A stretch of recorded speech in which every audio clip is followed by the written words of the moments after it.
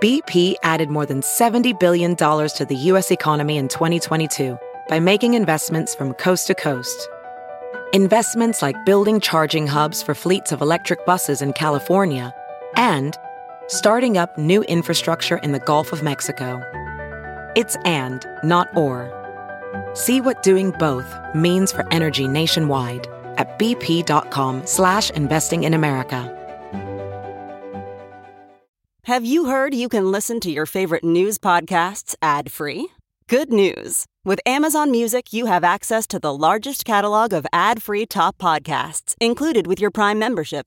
To start listening, download the Amazon Music app for free or go to amazon.com/ad-free news podcasts. That's amazon.com/ad-free news podcasts to catch up on the latest episodes without the ads.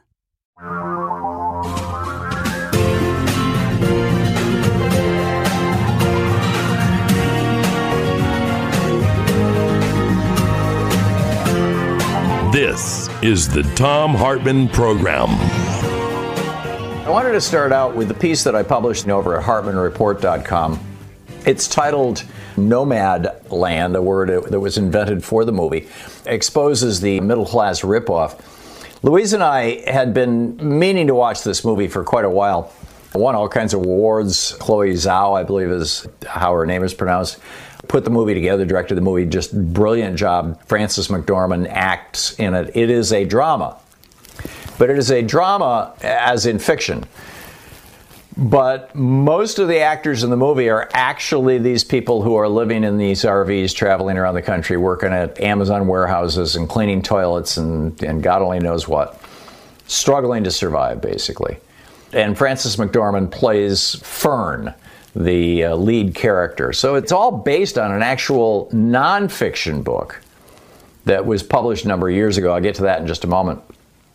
It really hit me personally, and I don't know if any of your growing up had to do with this. This was sort of my parents' generation. My parents came of age in the 1930s and 40s and died in the early 2000s. I know that there were a lot of people who were doing the same thing that they were doing because I met them every weekend. When I was a little kid, when I was 6, 7, 8, 10 years old, every weekend, or nearly every weekend, we'd hop in the back of the station wagon and we lived in Lansing and we'd drive someplace. 1 week it would be Owasso, another week it would be Flint, another week it would be Kalamazoo, another week, and we would drive to these little towns all over central, southern Michigan, northern Michigan. Sometimes we'd go up to Newego, and we'd from there we'd travel over to Muskegon or up to Traverse City or whatever it may be.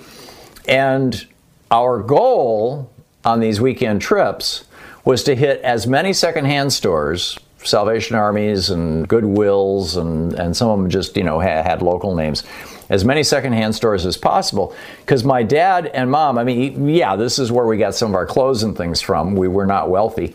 But mostly it was because mom and dad were collecting what they called antiques. Mom had this huge button collection. They were looking for small stuff. And the reason they wanted small stuff was because it could fit in an RV. Mom was collecting buttons, Dad was collecting postcards and stamps. They were both collecting small figurines and small pieces of art, things that they thought would appreciate over time, little Hummel figurines. Their house was filled with this stuff. When they died, my brother Stan spent years trying to get rid of this stuff.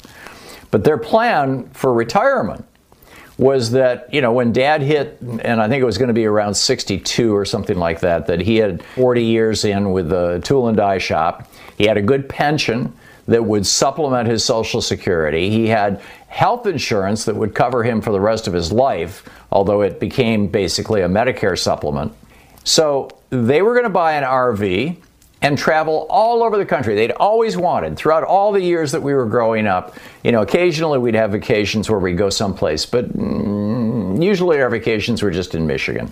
And they wanted to see the Grand Canyon, and they wanted to see the desert in Arizona, and they wanted to see the country. And their plan for how to pay for it was that all along the way they would stop at antique stores and secondhand stores, and they would be selling this stuff that they'd collected for years because it would have appreciated. Now, Dad died young, because he got mesothelioma from, the asbestos industry lying to him. Whole nother story. I've told it before on the air. So they never really got to experience that retirement.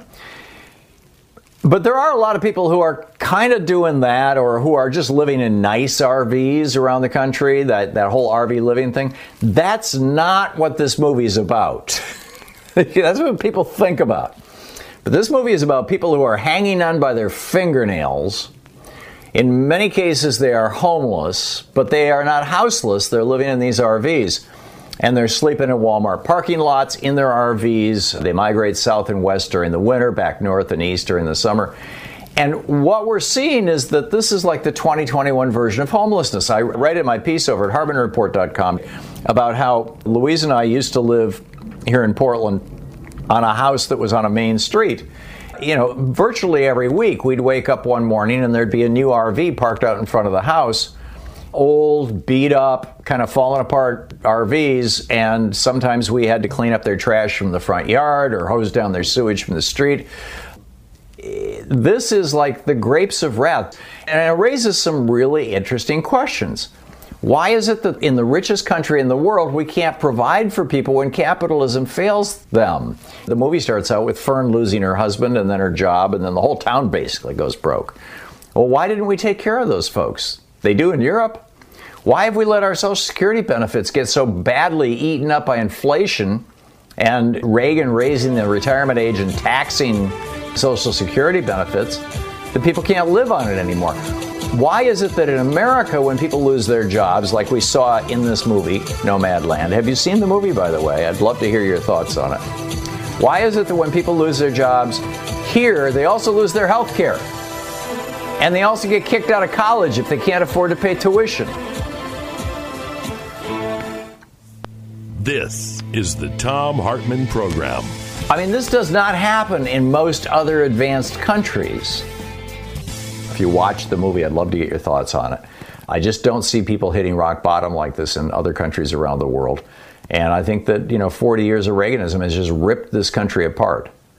And by the way, I mentioned in the article that I write over at HartmanReport.com is that if you're looking for a palate cleanser after you watch Nomadland, watch Michael Moore's Where to Invade Next, which is where he travels around the country, or travels around the world, looking at countries who have taken American social ideas and put them into place. Ideas that have been fought by Republicans here in the United States. Will in Salem, Oregon. Hey, Will, what's on your mind today? Hey, Tom. Yeah, I saw Nomadland, and I had exactly the same impression as you. Within minutes of the movie, I said I was talking to my wife, too, and I said, this is an indictment of Reaganomics, exactly what it is. And it was an awesome movie. I urge anybody who hasn't seen it to see it. And, in fact, I kind of was talking to my wife about this after the movie, and I was saying to her that, God forbid, if she were to predecease me, I hope I go first, frankly, that I very, very likely would leave our little teeny house to our daughter and buy an old RV and hit the road like Fern does in that movie, because I am so over capitalism. I have no idea. Yeah. I despise the system with every fiber of my body, and Well, that's the subtext of the movie, Will. I've seen similar stories in long articles, long, thoughtful kind of New Yorker kind of articles, not necessarily in the New Yorker, but where people have gone and lived in homeless tent communities and discovered that in some of these communities, some of them are highly dysfunctional. They're filled with people who are severely mentally ill. Others are like small communities, little survival communities of rational people who are just trying to get by, literally living in tents. And that's the kind of the secondary story of the movie, the tearjerker part of the movie, is how these people are looking out for each other, how they're caring for each other, how they've created a culture, a community below the normal economy, except that they still have to work in these Amazon warehouses, which is just backbreaking work for somebody in their 50s or 60s or 70s, or clean toilets or give blood or sell blood or whatever it may be. You're right. I understand. That's the very sad part of it. It is overall a very sad movie, obviously. And The hopeful part of it is, the only hopeful part of it is that it's an escape valve. Not a great one, but it's an escape valve from what Reaganism has brought us, which is complete poverty and oppression by, frankly, the 1%. And I should theoretically love capitalism. I've worked for AT&T, IBM. I worked for Wall Street. I currently work for a giant transnational corporation, and so theoretically I make good money. It's all gone. I have none. I've stopped because of overspending. Every dime I have has gone through student loans, medical debt, and basically my silly little mortgage, and I have nothing left. It frankly didn't work for me, so I have no choice at this point, you know? This is the American economy, and we should not have to pay for student loans, and we should not have to pay for medical debt. And yeah, your mortgage should represent a store of value for you. Will, thank you. Thank you for the call, and thanks for your thoughts on this. Spot on. Jim in Las Vegas. Hey, Jim. You lived in a van? Tom, I watched the movie, too, and I didn't like it at all. It was very depressing. It was very slow. And after the 2 hours were up, I shook my head, and I said, what a waste of 2 hours. Now, I lived in an RV, an old junky RV, for 1 year. I traveled across the country, and I stayed in areas like were depicted in that movie, especially in Arizona and parts of California, and parked with. Now, you said in the movie it showed people helping each other, but that's true of any subcategory. The homeless people here in Las Vegas, they help each other. That was my point. Pardon me? That was my point. Facing adversity, people will form community, and people will form support groups. Right. Okay. Well, I misunderstood it a little bit. Yeah. But I thought the movie was very, very depressing and very, very slow. And while I was watching it, I kept thinking, well, something's gonna happen, and it's gonna get better. No, this is a slice of life movie, Jim. I mean, there are different genres. There was no great inciting incident and crisis and climax where everybody's trying to climb to the top of the hill. But I get your criticism. I get your critique. And thank you for the call. Lee in Los Angeles. Hey, Lee, your thoughts? First of all, I'm glad that you actually made that point about Nomadland. I felt a lot of people missed the storytelling, which was blending together of the movie and actually partial documentary, which I thought was interesting, bringing in. And in fact, if I could add, Lee, forgive the interruption, while Frances McDermott, I think is her name, was, the principal actor in the movie, who is an actor, with great credentials and a solid actor, most of the people who were in the movie were actually people living in their vans. They're not quite homeless. They're the van people, playing themselves, or in some cases playing other characters. And I thought that was kind of cool too. Back to you, Lee. Yeah. Oh, no, the gentleman that runs I looked him up. I forgot his name. He has a very interesting story, the one that runs the seminars for van living. He's a real person. Also, secondary was, yes, I felt the movie did miss a little bit, though, when it came to, but I guess it was probably more about the older, middle-aged people who we'd assume would be retired. There was a little portion that talked about millennials, but I think one or two of the gentlemen that called earlier did seem to be in the younger category, that it is becoming a choice for millennials to already adapt to van life early on. And it is interesting how even among the young people, they've created their own little communities for college students, I believe. It's not unusual for people to live in their cars in order to cut down on their expenses. So it's almost like it's not even surprising to hear that people do this anymore, because you see it across the board. With the homeless communities, I live in Los Angeles, there's so many, and there's so many different categories of unhoused people. But the one thing I can definitely say is they look out for each other. I have donated, given items, and I turn around and suddenly it's being shared with random people. So they do look out. But there was another thing side note, if you were aware of it, that there are studies, or perhaps I learned it from you, that say that in times of difficulty, people actually come together. So the larger these communities grow, the more likely they actually are to be protective of one another, not to cause problems within the community. It's complete opposite of what. Generally speaking, the one thing that disrupts that, and you're absolutely right, Lee, and there's a lot of sociology on that. Basically, people form tribes, and tribes are protective thing. I mean, this is in our DNA going back to before we were, probably standing upright. But the one thing that will blow that up is the Donald Trump in the community, is when there's a psychopath with a powerful personality and a physical presence that is capable of intimidating other people who takes that over. I heard a story of a homeless community here in Portland where that happened. I'm guessing that that's not all that uncommon, that, from time to time you'll see homeless communities being just totally destroyed by a mentally ill person of the category of Donald Trump, by a sociopath, by a person who's charming and charismatic and powerful and yet absolutely willing to destroy other people in order to get what they want, whether it's sexual favors or whether it's more food or whether it's a better tent or whether it's whatever it may be.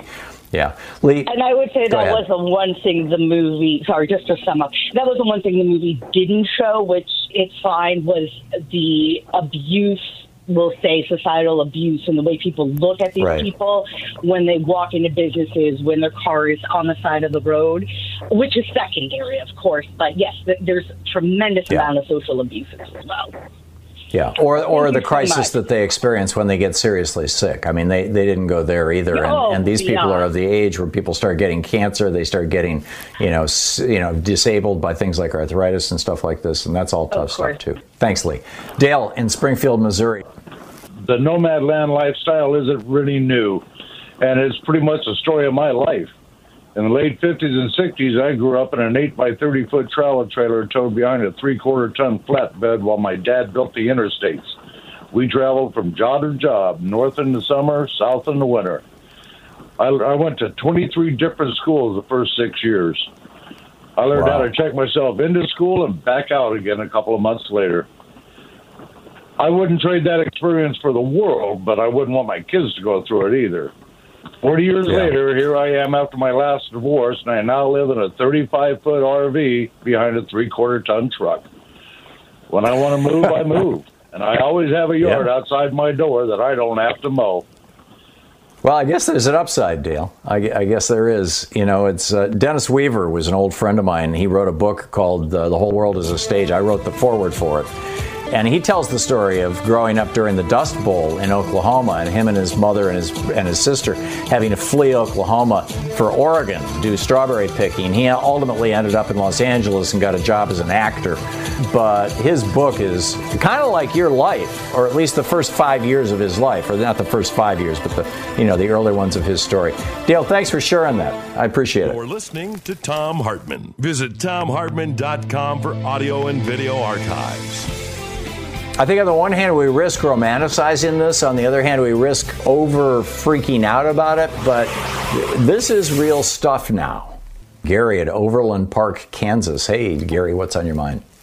Yeah, Tom, I loved your reference to Nomadland and the Grapes of Wrath, and it reminded me of the 1920s Andrew Mellon, the billionaire Secretary of the Treasury whose policies caused the Great Depression. Over 12 years of Republican presidents from 1920 to 1932, they cut the top income tax rate from 77% to 24% and slashed the federal estate tax, leading to the Grapes of Wrath and the original Nomadland. You're right. And we used to call, what we're calling now homeless people, we used to call hobos. That's correct. That's correct. And there were homeless camps in Washington, D.C. and around the country. If you do a Google search for them, you'll see pictures of them all over the Internet. And FDR had to dip out of it. And his Federal Reserve Chairman, Mariner Eccles, described it this way. He said a giant suction pump had by 1929 to 1930 drawn into a few hands an increasing portion of currently produced wealth. The other fellows could only stay in the game by borrowing. When their credit ran out, the game stopped. Wow. And that was a brilliant description of what was going on, particularly on Wall Street at the time. And that led to all these, Steinbeck was a great chronicler of that time, but there are others as well. And it led to this whole thing that FDR was able to fix. Hey, thank you very much, Gary, for that. Thanks for the call and thanks for the quote. That was a great one. Mick in Seattle. Hey, Mick, what's up? A person who has chosen to live under their means. And I live in my van since 2006 when I got laid off as a teacher. Also, I was close to retiring. So now, thanks to the last two presidents who have given out free money, I'm using it to start my new mobile soup kitchen called Food Not Bombs Soup Kitchen. Oh, cool. Yes, I'm going to use that money. I'm going to walk my talk. And I've been going up and down the West Coast from San Luis Obispo all the way to Seattle. And right now I'm fixing my car so that I can go back on the road. The deal is, though, that living under your means is a choice. I think in the land of consumerism, we need to start doing that. We need to start saying to ourselves, what can we really, truly do without? And food isn't one of them. Food is the pathway to peace. And you can tell that when you sit around a dinner table, everybody shuts their mouths and listens more than they talk because they're eating. So I sense that the movie brings out the romanticism, yet it brings out the truth. And I see people who are physically challenged, mentally challenged, and they are beautiful people. People cannot profile them like police do criminals. We need to start treating others as we wish to be treated. Yeah. Thank you, Mick. And good luck on your soup kitchen. That's great. I'm glad to hear about what you're doing. Quick math, the less your business spends on operations, on multiple systems, on delivering your product or service, the more margin you have and the more money you keep. NetSuite is the #1 cloud financial system, bringing accounting, financial management, inventory, HR into one platform and one source of truth. With NetSuite, you reduce IT costs because NetSuite lives in the cloud with no hardware required, accessible from anywhere. You cut the cost of maintaining multiple systems because you've got one unified business management suite. You improve efficiency by bringing all your major business processes into one platform, slashing manual tasks and errors. Over 37,000 companies have already made the move. So do the math. See how you'll profit with NetSuite. Now through April 15th, NetSuite is offering a one-of-a-kind flexible financing program. Just head over to netsuite.com/Hartman with 2 N's. netsuite.com/Hartman. That's netsuite.com/Hartman. Hey, it's Kaylee Cuoco for Priceline. Ready to go to your happy place for a happy price? Well, why didn't you say so? Just download the Priceline app right now and save up to 60% on hotels. So whether it's Cousin Kevin's Kazoo Concert in Kansas City, go Kevin, or Becky's Bachelorette Bash in Bermuda, you never have to miss a trip ever again. So download the Priceline app today. Your savings are waiting. Go to your happy place for a happy price. Go to your happy price, Priceline.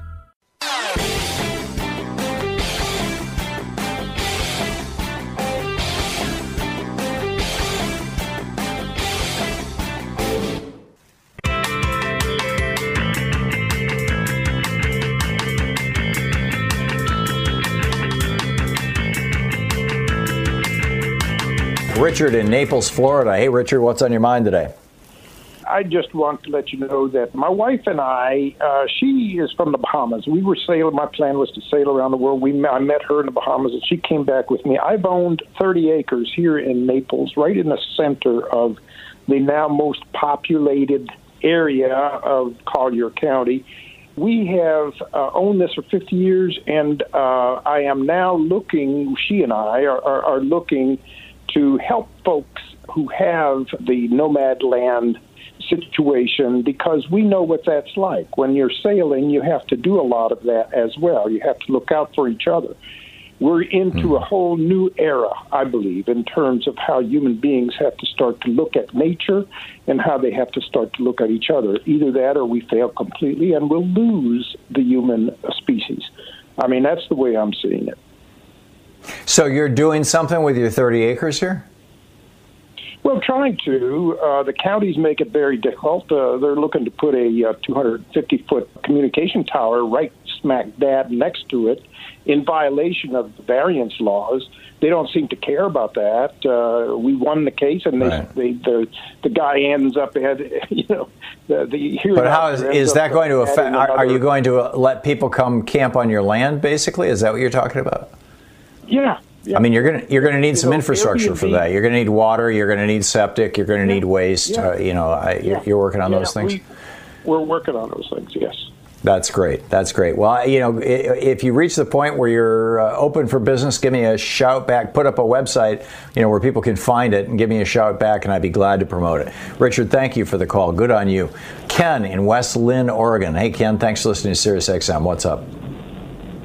Well, Tom, I have to agree with all your previous callers, but I mean, if you really want to consider conspiracy theories, you really have to look at the ideas of Milton Friedman, Laffer, and all the neoliberalism. They've all that's where it all started. Yeah, exactly, and it's just been propagated by a class that wants control and domination, and that's really kind of the long and short of it. And they really don't care about anything other than expanding their own wealth and privilege. Yeah, and that was Friedman's thing was, greed is good. I mean, the movie with Michael Douglas in it, Wall Street, just kind of epitomized the Milton Friedman worldview that Ronald Reagan adopted and has been the central marching theme of the Republican Party for 40 years now. Wayne in Las Vegas. Hey, Wayne, what's up? Hi, I just wanted to comment on some of the themes of the movie Nomadland. I had to watch it twice because the first time it is uncomfortable, and I think that some people who are used to going to movies, they love the Marvel comics, the action-packed, but I tell my friends it's a wonderful movie, but it's about as exciting as going to the museum to look at the paintings and pictures.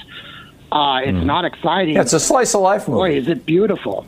And I think I can know how to tie in the Amazon portion of the film, how I took it as, in the beginning, she loses all these institutions, her family, her city, her job, all these things that people think they can live and they can count on is taken away from them.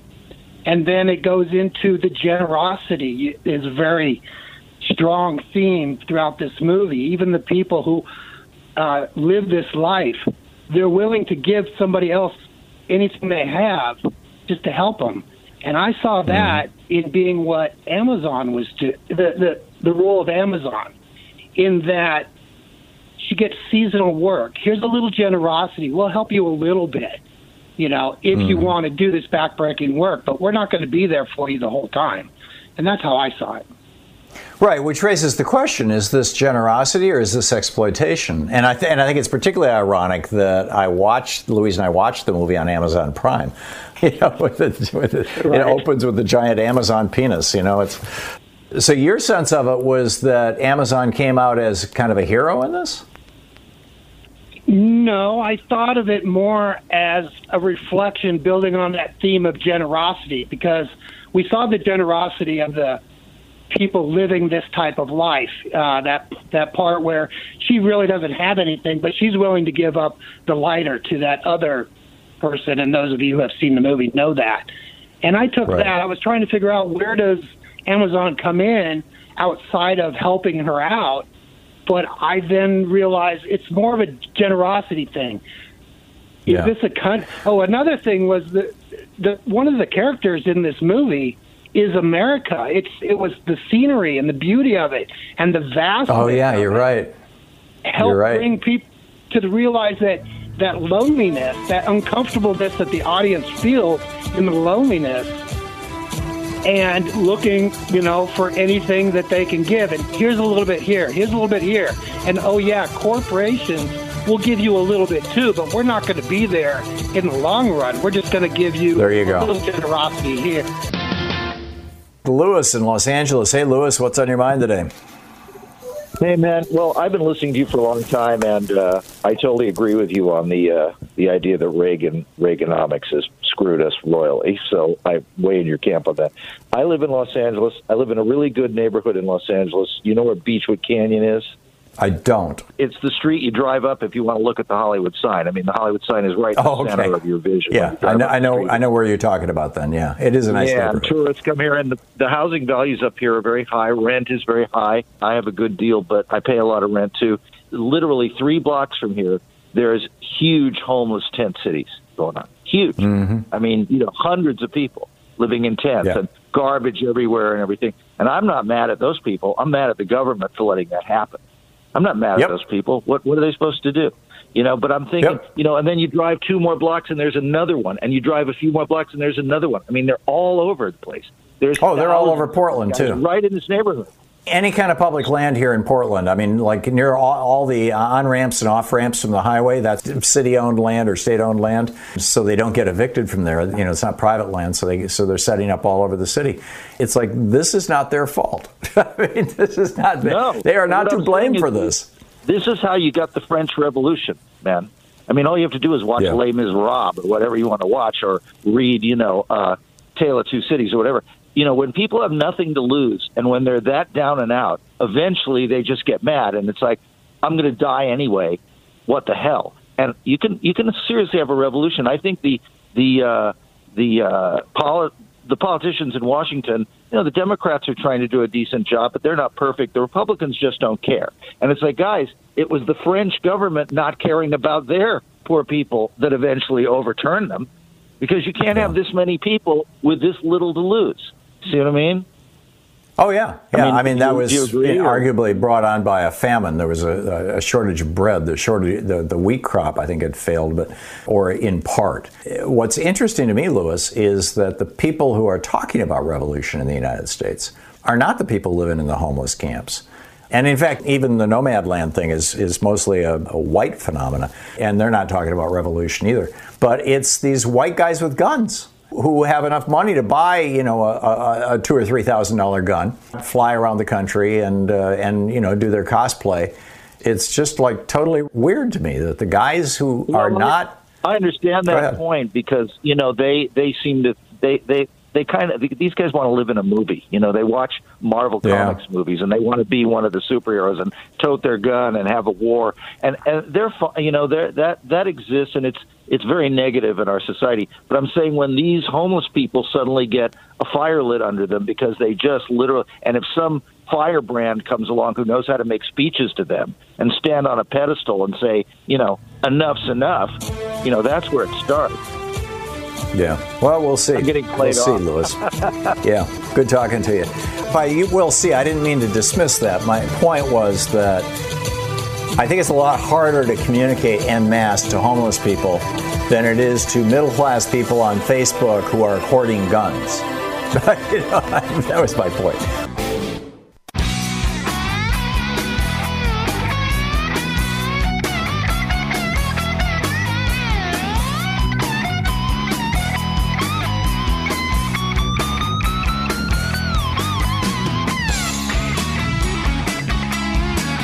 You.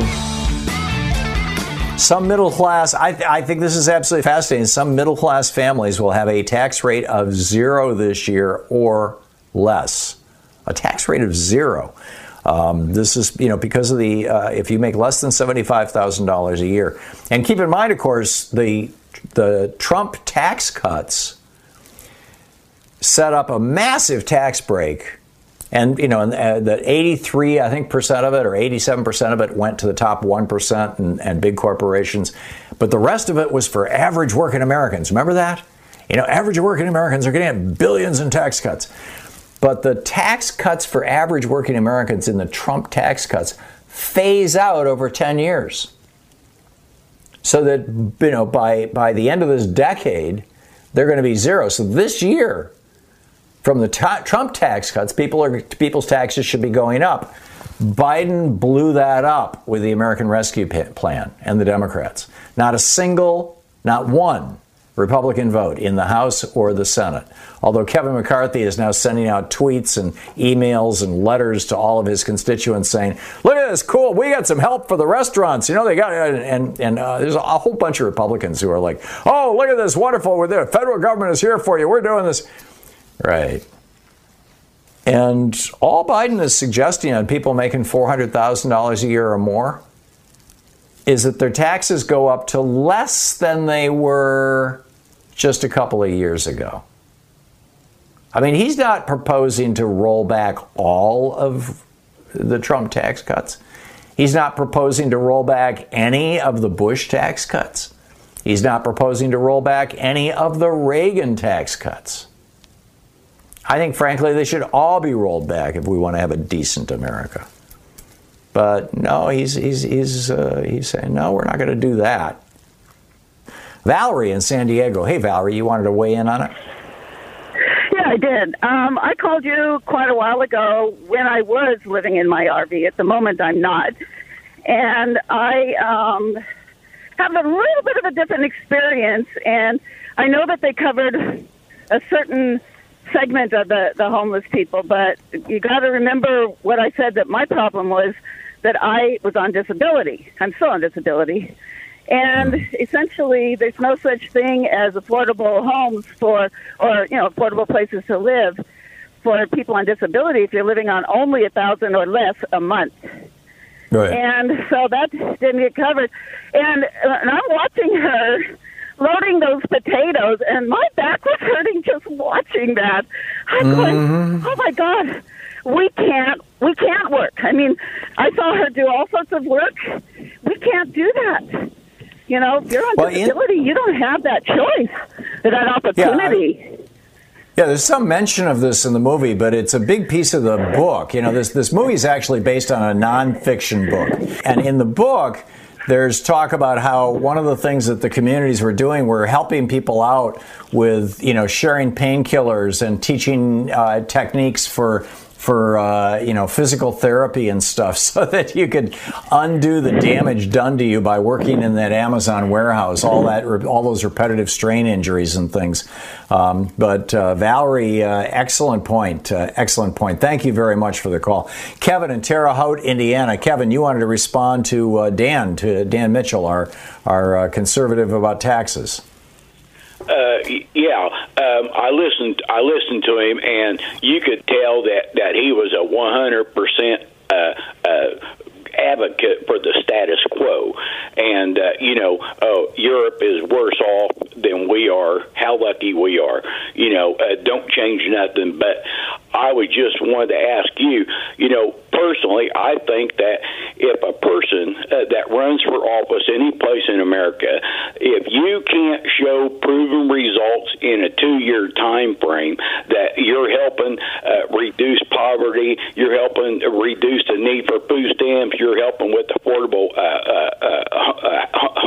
or for housing, health care, just the basic needs to make life a little better for the average person. If you can't do that in 2 years, you shouldn't be even allowed to run for office, because in almost the time that it takes lightning to flash, and yet in 2 years time frame, every 2 years we have an election, none of these problems go away, and they don't have to be held accountable for them, and they get to be able to run for office again whenever they don't do nothing. Yeah, I get your point, Kevin, and I completely agree with it. I think even beyond that, we've given the Republicans 40 years now to prove that trickle-down economics, that supply-side economics is somehow magically going to build the middle class. And instead, what we've seen is this absolutely screaming explosion of the number of billionaires and the amount of wealth they have, and the middle class has been wiped out. So I'm with you. Bruce in Petaluma, California. Hey, Bruce, what's on your mind this morning? Hi, Tom. This is a great program, and the Nomadland kind of lifted a veil of what's really available to work for and how much you can work for in this country. I think it showed that the number of jobs that are available are very, very minimal, low-paying jobs. They don't even pay you enough to live in a place. I live in California, which is very expensive. And if it wasn't for a service that has developed here that helps people low income, I would be not living in this state anymore. I'd have to move on. I wouldn't know where right now. I've been here most of my life. And right. I worked in a factory when I was a kid. I was going to school, and I got a job in Evinrude Motors factory. And the people that I was working with, all these guys were complaining all the time about their job. They all had a summer home up at the lake, whatever that was. They all were buying a new home. They were buying a car. I mean, they were living really well and beefing and whining about their job. Yeah. The whole time. That was my dad's friends, who worked at Fisher Body and General Motors and, the neighborhood I grew up in. It was, lower middle class, white Lansing. And but I didn't hear so many complaints. But, several of the people on our block had a little cabin up on Houghton Lake. And everybody bought a new car every year or two. So, yeah, I'm with you, Bruce. It's that is no longer America. No, and they were not happy about it. And I traveled in Europe and I saw how those people live. I thought, they're living a reasonable life. And Americans that came there were expecting a lot. And they were embarrassing because of their brazenness and kind of unsympathetic behavior about reality. They had a few bucks extra and they spent it like, look at me. And it didn't impress me at all. My friend and I that were traveling tried not to look like Americans because we were so embarrassed about the behavior of our the ugly Americans, is a cliche because it's actually real. Bruce, thank you. Thanks for sharing your story with us. It's a good one. John in San Francisco. Hey, John, what's up? Hi, Tom. Thanks for taking my call. Hey, before I get to the subject, I say happy May 4th because May 4th, 1945, my mother's turning 90 this year, and she still, to this day, on May 4th, puts a candle in the window for the victory in Denmark. Oh, wow. And okay. Yeah. And they do that in Norway, too. And Evinrude just closed 6 months ago, I heard. Wow. Anyway, I lived with my auntie and uncle in Denmark and studied preparatory university school there. And my uncle was the manufacturer of a large foundry in Denmark, France, and England. And when he would complain about his taxes, it was 74%. But the kicker that I couldn't help him with was he also got taxed 74% of his interest on his money in the bank, and that really ticked him off. So he would say, "I get taxed 150%." So anyway, but he was one of the richest people in Denmark, right? I mean, if he owned all these factories, he sold his company to his employees and left Denmark for a few years. And tried to retire to Florida, and then came back and came back to socialized medicine in Denmark. And passed away recently. That's how they lived, and everybody was so happy in that town. It was amazing, and that country is, Well, I mean, if you know that if you get sick, you're going to be taken care of, no matter what, no matter how bad it is.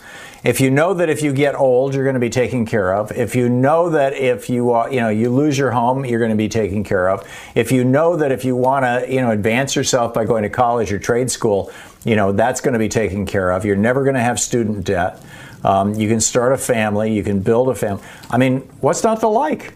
Yeah, your refrigerator might be a little smaller, but the store down right on the street in front of your house has fresh food every day. Right. Yeah. They shopped every day, and they go to the cheese shop, the bread shop, the vegetable store. Yeah. They had. Everything is fresh. Yeah.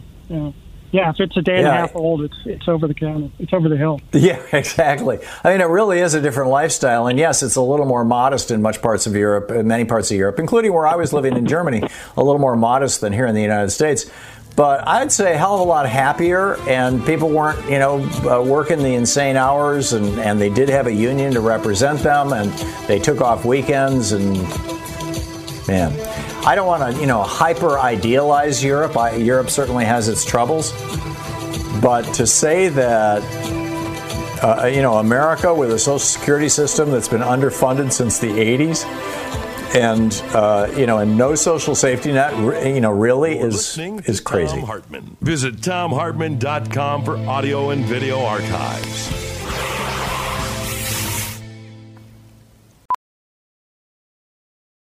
Professional welder Shayna Ford used VR training developed by ForgeFX to hone her skills as a welder. The more time that you spend practicing it, that's what separates a good welder from a great welder. VR training can help students like Shayna repeatedly practice specific skills. Virtual reality definitely helps because the more muscle memory that you have, the smoother your weld is. Explore more stories like Shayna's at meta.com/metaverseimpact.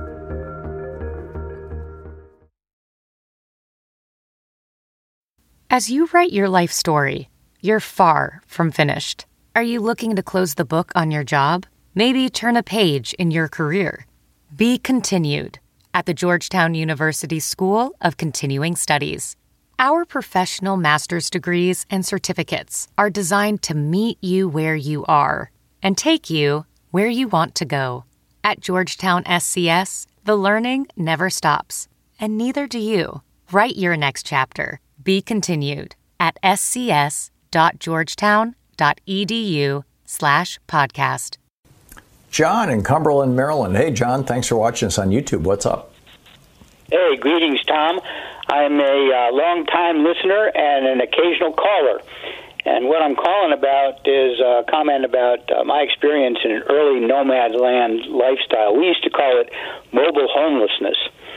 And how I got into it was 25 years ago when I lost my job at the age of 45.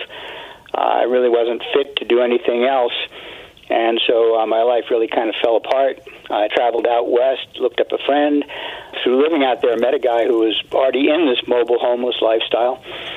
I traveled all around Indian country. I had a serious religious experience up there at the Four Corners region. Went down to Mexico, learned to be a silversmith in San Miguel de Allende. But I'll tell you, living that mobile homeless lifestyle is not easy. It's really taxing on your intellectual resources. It's really taxing on having to figure out your life basically every day you're on the road. It's really not for everybody. And back when I was doing it, there weren't big communities to be part of. So I enjoyed doing it. I got a lot out of it, but it was not, as depicted in the film. I can tell you that. Well, and if you're 45, it's a whole different thing than trying to do it if you're 65. And your body is just not working the way it used to. And he says as his arm is in a sling. I totally get your point. Have you kept in touch with the people that were living that lifestyle, or was there any community at all that you formed there, or was this mostly John goes on his version of Jack Kerouac's On the Road? Travels with Charlie, Steinbeck and some of those others, like that from that era. But, I'm 70 now. A lot of these guys are dead.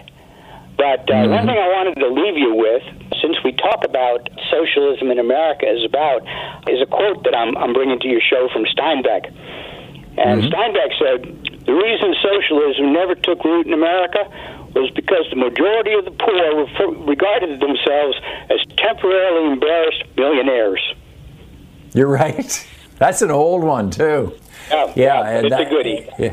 Yeah, and that's been applied to Republicans. The average Republican thinks of himself as a temporarily embarrassed is kind of a phrase from the 30s, but one lottery ticket away from or one lucky break away from being a billionaire, and therefore we've got to look out for the billionaires because, hey, one day you might be one too. And I think that I thought that more possible 50 years ago, but I think more and more of the population is seeing that the game is just too rigged for that anymore. Oh, yeah. Oh, yeah. You know, during the Reagan era, there was that show, The Lifestyles of the Rich and Famous. You know, very rarely did they talk about, well, yeah, this guy inherited all this money, or this guy, you know, how very, very difficult it is to actually acquire the kind of money, to have the kind of home that, I'm forgetting his name now, but, you know, that guy, the Lifestyle of the Rich and Famous guy, he died a couple of years ago, that he would want to come visit your house. John, thanks. Thanks for sharing your story with us. More food for thought as it goes. Cindy in Houston. Hey, Cindy, thanks for sitting on hold so long. I'm sorry to, you know, it's worked out that way. What's on your mind today? This will tie to me what you're speaking about, kind of like all together. The problem in our country, of course, is the inequality. And the problem that I see is people will say that Bernie Sanders he's with Russia, he's a communist. And it's really sad. If you go back to FDR, when you go back and you look at, did a little bit of research, and FDR, you will see that when FDR became president, it was during a time that we needed help. It was during the Great Depression. When FDR became president, he was called a communist. The Republicans at that time, you know, it was more like FDR cannot become president, right? But what he did, he was such a great president that he lasted, 4 terms. And that's the reason now why today we have a 4-term president, was because of FDR. And right. So to me, the problem is... Because the Republican response to FDR. Exactly. And if people... The problem is that they did not want Bernie Sanders to be president, not the Democratic Party, and of course not the Republican. In 2016, I was a delegate for Bernie Sanders, and I went to San Antonio, Texas, and I saw the Democratic Party take Bernie Sanders because they wanted Hillary Rodham Clinton, and they literally stepped on him. And I didn't realize that could even happen. I mean, I finally became awake at that time and realized that, oh, my God, we're in a mess. 2020 comes around. And our advantage, of course, is that more and more people are beginning to understand who is Bernie Sanders, what is his message. And it's just scary at the same time, because the problem is awareness and education. If people can go back in time and look at, as an example, in our country today, it is hard for a young adult to go get an education. My daughter needed to get some medical care done yesterday. She could barely afford it. She has a loan on that she cannot go back to school now because they're holding her transcripts right now until she pays her $8,000 loan. So when you look at our country and we're going downhill. The middle class is shrinking. We're not going up. It's socialism for the rich. That's what we have today. And hopefully that's ending. I mean, you now have Joe Biden actually using Bernie Sanders' language. You know, healthcare should be a right, not a privilege. He's not supporting all of Bernie's programs yet, but I think he's moving in that direction. And Bernie has had a huge influence on this. He deserves a huge thank you from all of us for everything he did.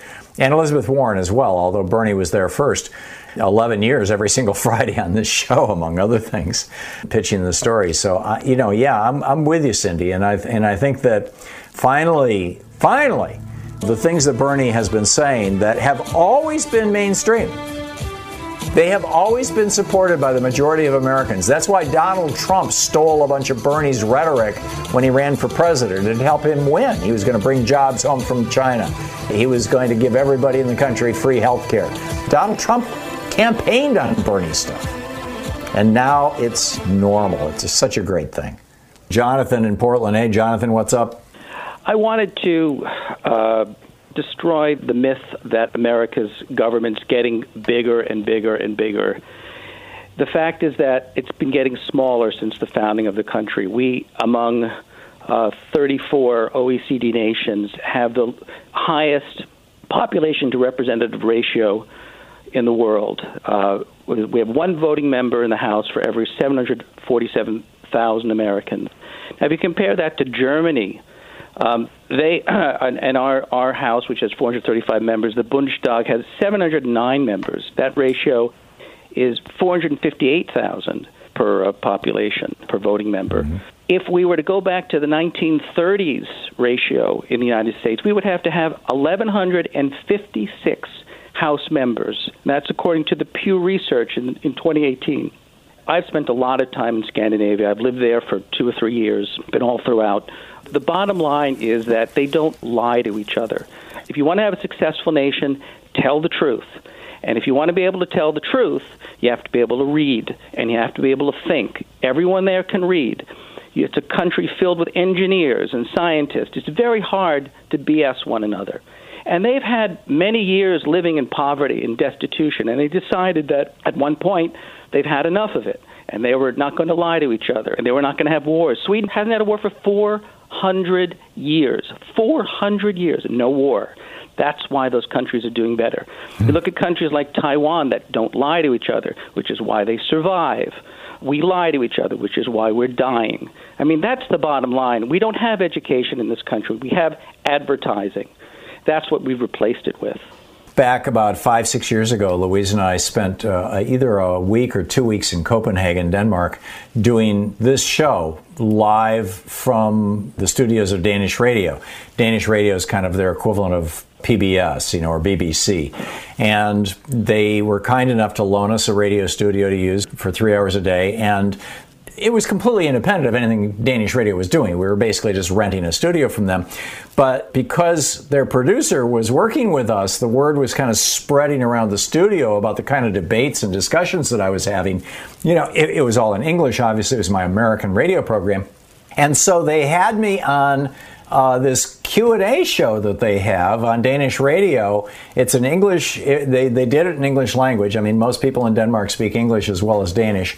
And so they did it in English, and it was an hour show, and regular Danes called up and, asked Tom Hartman a question, right? Asked this American talk show host a question. And I remember this person calling and saying, so in the United States, are you trying to tell me that it is possible for a family to go broke, to lose their home because somebody in their family got sick? And I'm like, yeah, not only is it possible, but it happened 600,000 times last year. And the next call was like, no, you've got to be one of these crazy Americans who's just making this up. That's not possible. Why doesn't America revolt? And I'm like, I don't know why we don't revolt, but I'm telling you the truth. And then the third caller was like, another person going, how is that even possible? I mean, 600,000 people, why aren't they burning down the cities? And I'm like, because they think that's how it's always supposed to be. And then another person calls up and goes, yeah, I visited America. I was an exchange student back 15 years ago when I was, a teenager in high school. And, Hartman's telling the truth.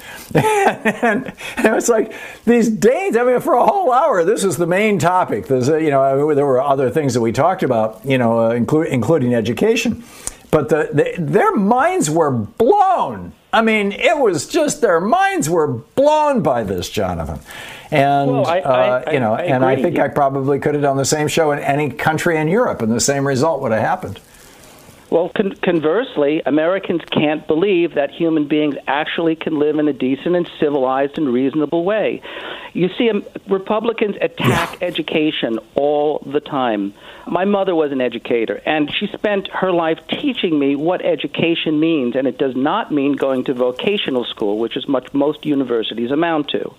What education means is learning how to be a human being. So I used to call it a liberal education. One of the things I heard all the time in Scandinavia, how bored they were living in Scandinavia because it was so safe. I mean, that was their complaint. How bored they were because it was so safe. I'll take it. I'll take it. Jonathan, I gotta move. I have to move along. We've got a board full of callers here, but thank you for sharing your story. Martin in Atlanta. Hey, Martin, your thoughts. Well, Dan was comparing the size of refrigerators. I think that pretty much sums it up in a nutshell. Because, I lived in America 40 years, and then I went to Europe for 3 years to work, and I came back. I grew up like my parents believing that we needed the biggest refrigerator filled with food till you couldn't put anything else in there, half of which would go bad and get thrown out before we could use it. And when I went to Europe, I had a small dorm-sized refrigerator in my apartment, but I found quickly how nice it was to go to the corner market every day after work to pick up what I was going to have for dinner that night. So I'd go to the store 4 or 5 times a week and meet the neighbors and talk to people, and there was no food waste. I ate healthier, fresh food. There was diversity from the foods. I mean, a supermarket in Europe would be something the size of what we have here called Aldi, which is like a large drugstore-sized building. It's not a super gigantic place where we throw away half of the food. And that, in a nutshell, kind of, gives you the comparison between the European lifestyle and ours. I mean, we store our hot water in these 100-gallon tanks that we keep hot all day, all night, whether we're using the water or not. Wasting electricity. The large refrigerator wastes electricity. We are driven to be massive consumers, and we end up buying more stuff than we ever need, and we're just trained to do it. You know what? The sign of success, you can throw away $100 worth of food a week, or that you... Right, exactly. That's the standard of living that Dan was talking about, the much vaulted American standard of living. Spot on, Martin. Martin, thank you very much for the call. Rob in Chico, California. Hey, Rob. Nomadland? Yeah, I did not see the movie, so I say that as a disclaimer. It's more of a question about the general idea of progressivism. And in the movie, I suppose, how do you hold what choices you make in life? How does that fit into all the rights and services that you're entitled to in life? I mean, well, the hero Fern in the movie lived in a town that was basically a one-company town. And that company, first of all, her husband had died. And then, so she's a widow and she's working full-time and just, getting by. And then the company closes, and the town, I mean, they literally took away the zip code, right? Again, this is a novel, but it's based on a real, on a nonfiction book. And so she can't have her house anymore. She can't afford her house anymore. And so she gets this little camper and goes on the road searching for work. In any other developed country in the world, she wouldn't have to worry about her health care. She wouldn't have to worry, she didn't have student loans, but some of the people she met along the way did. I'm missing what you're saying, Rob, and we only have 20 seconds. Let me give it to you to say. Sure. I've always been curious, in a world, what does personal responsibility to a progressive, because I'm not a progressive, quote unquote progressive, how does personal responsibility for all the choices you make, the bad choices you make in many cases, do we just forget that? Well, you suffer the consequences of your bad choices, Rob. Personal responsibility has become a phrase that Charles Koch and his friends, the billionaires on the right, have used to say, hey, you're on your own, Charlie. It's not my responsibility to help you out at all. Sadly, but that's what it is. Listening to Thom Hartmann. Visit ThomHartmann.com for audio and video archives. In other words, don't expect me to pay taxes so that you can have health care. And, these are choices that countries make. You've been listening to Thom Hartmann. For audio and video archives, visit ThomHartmann.com.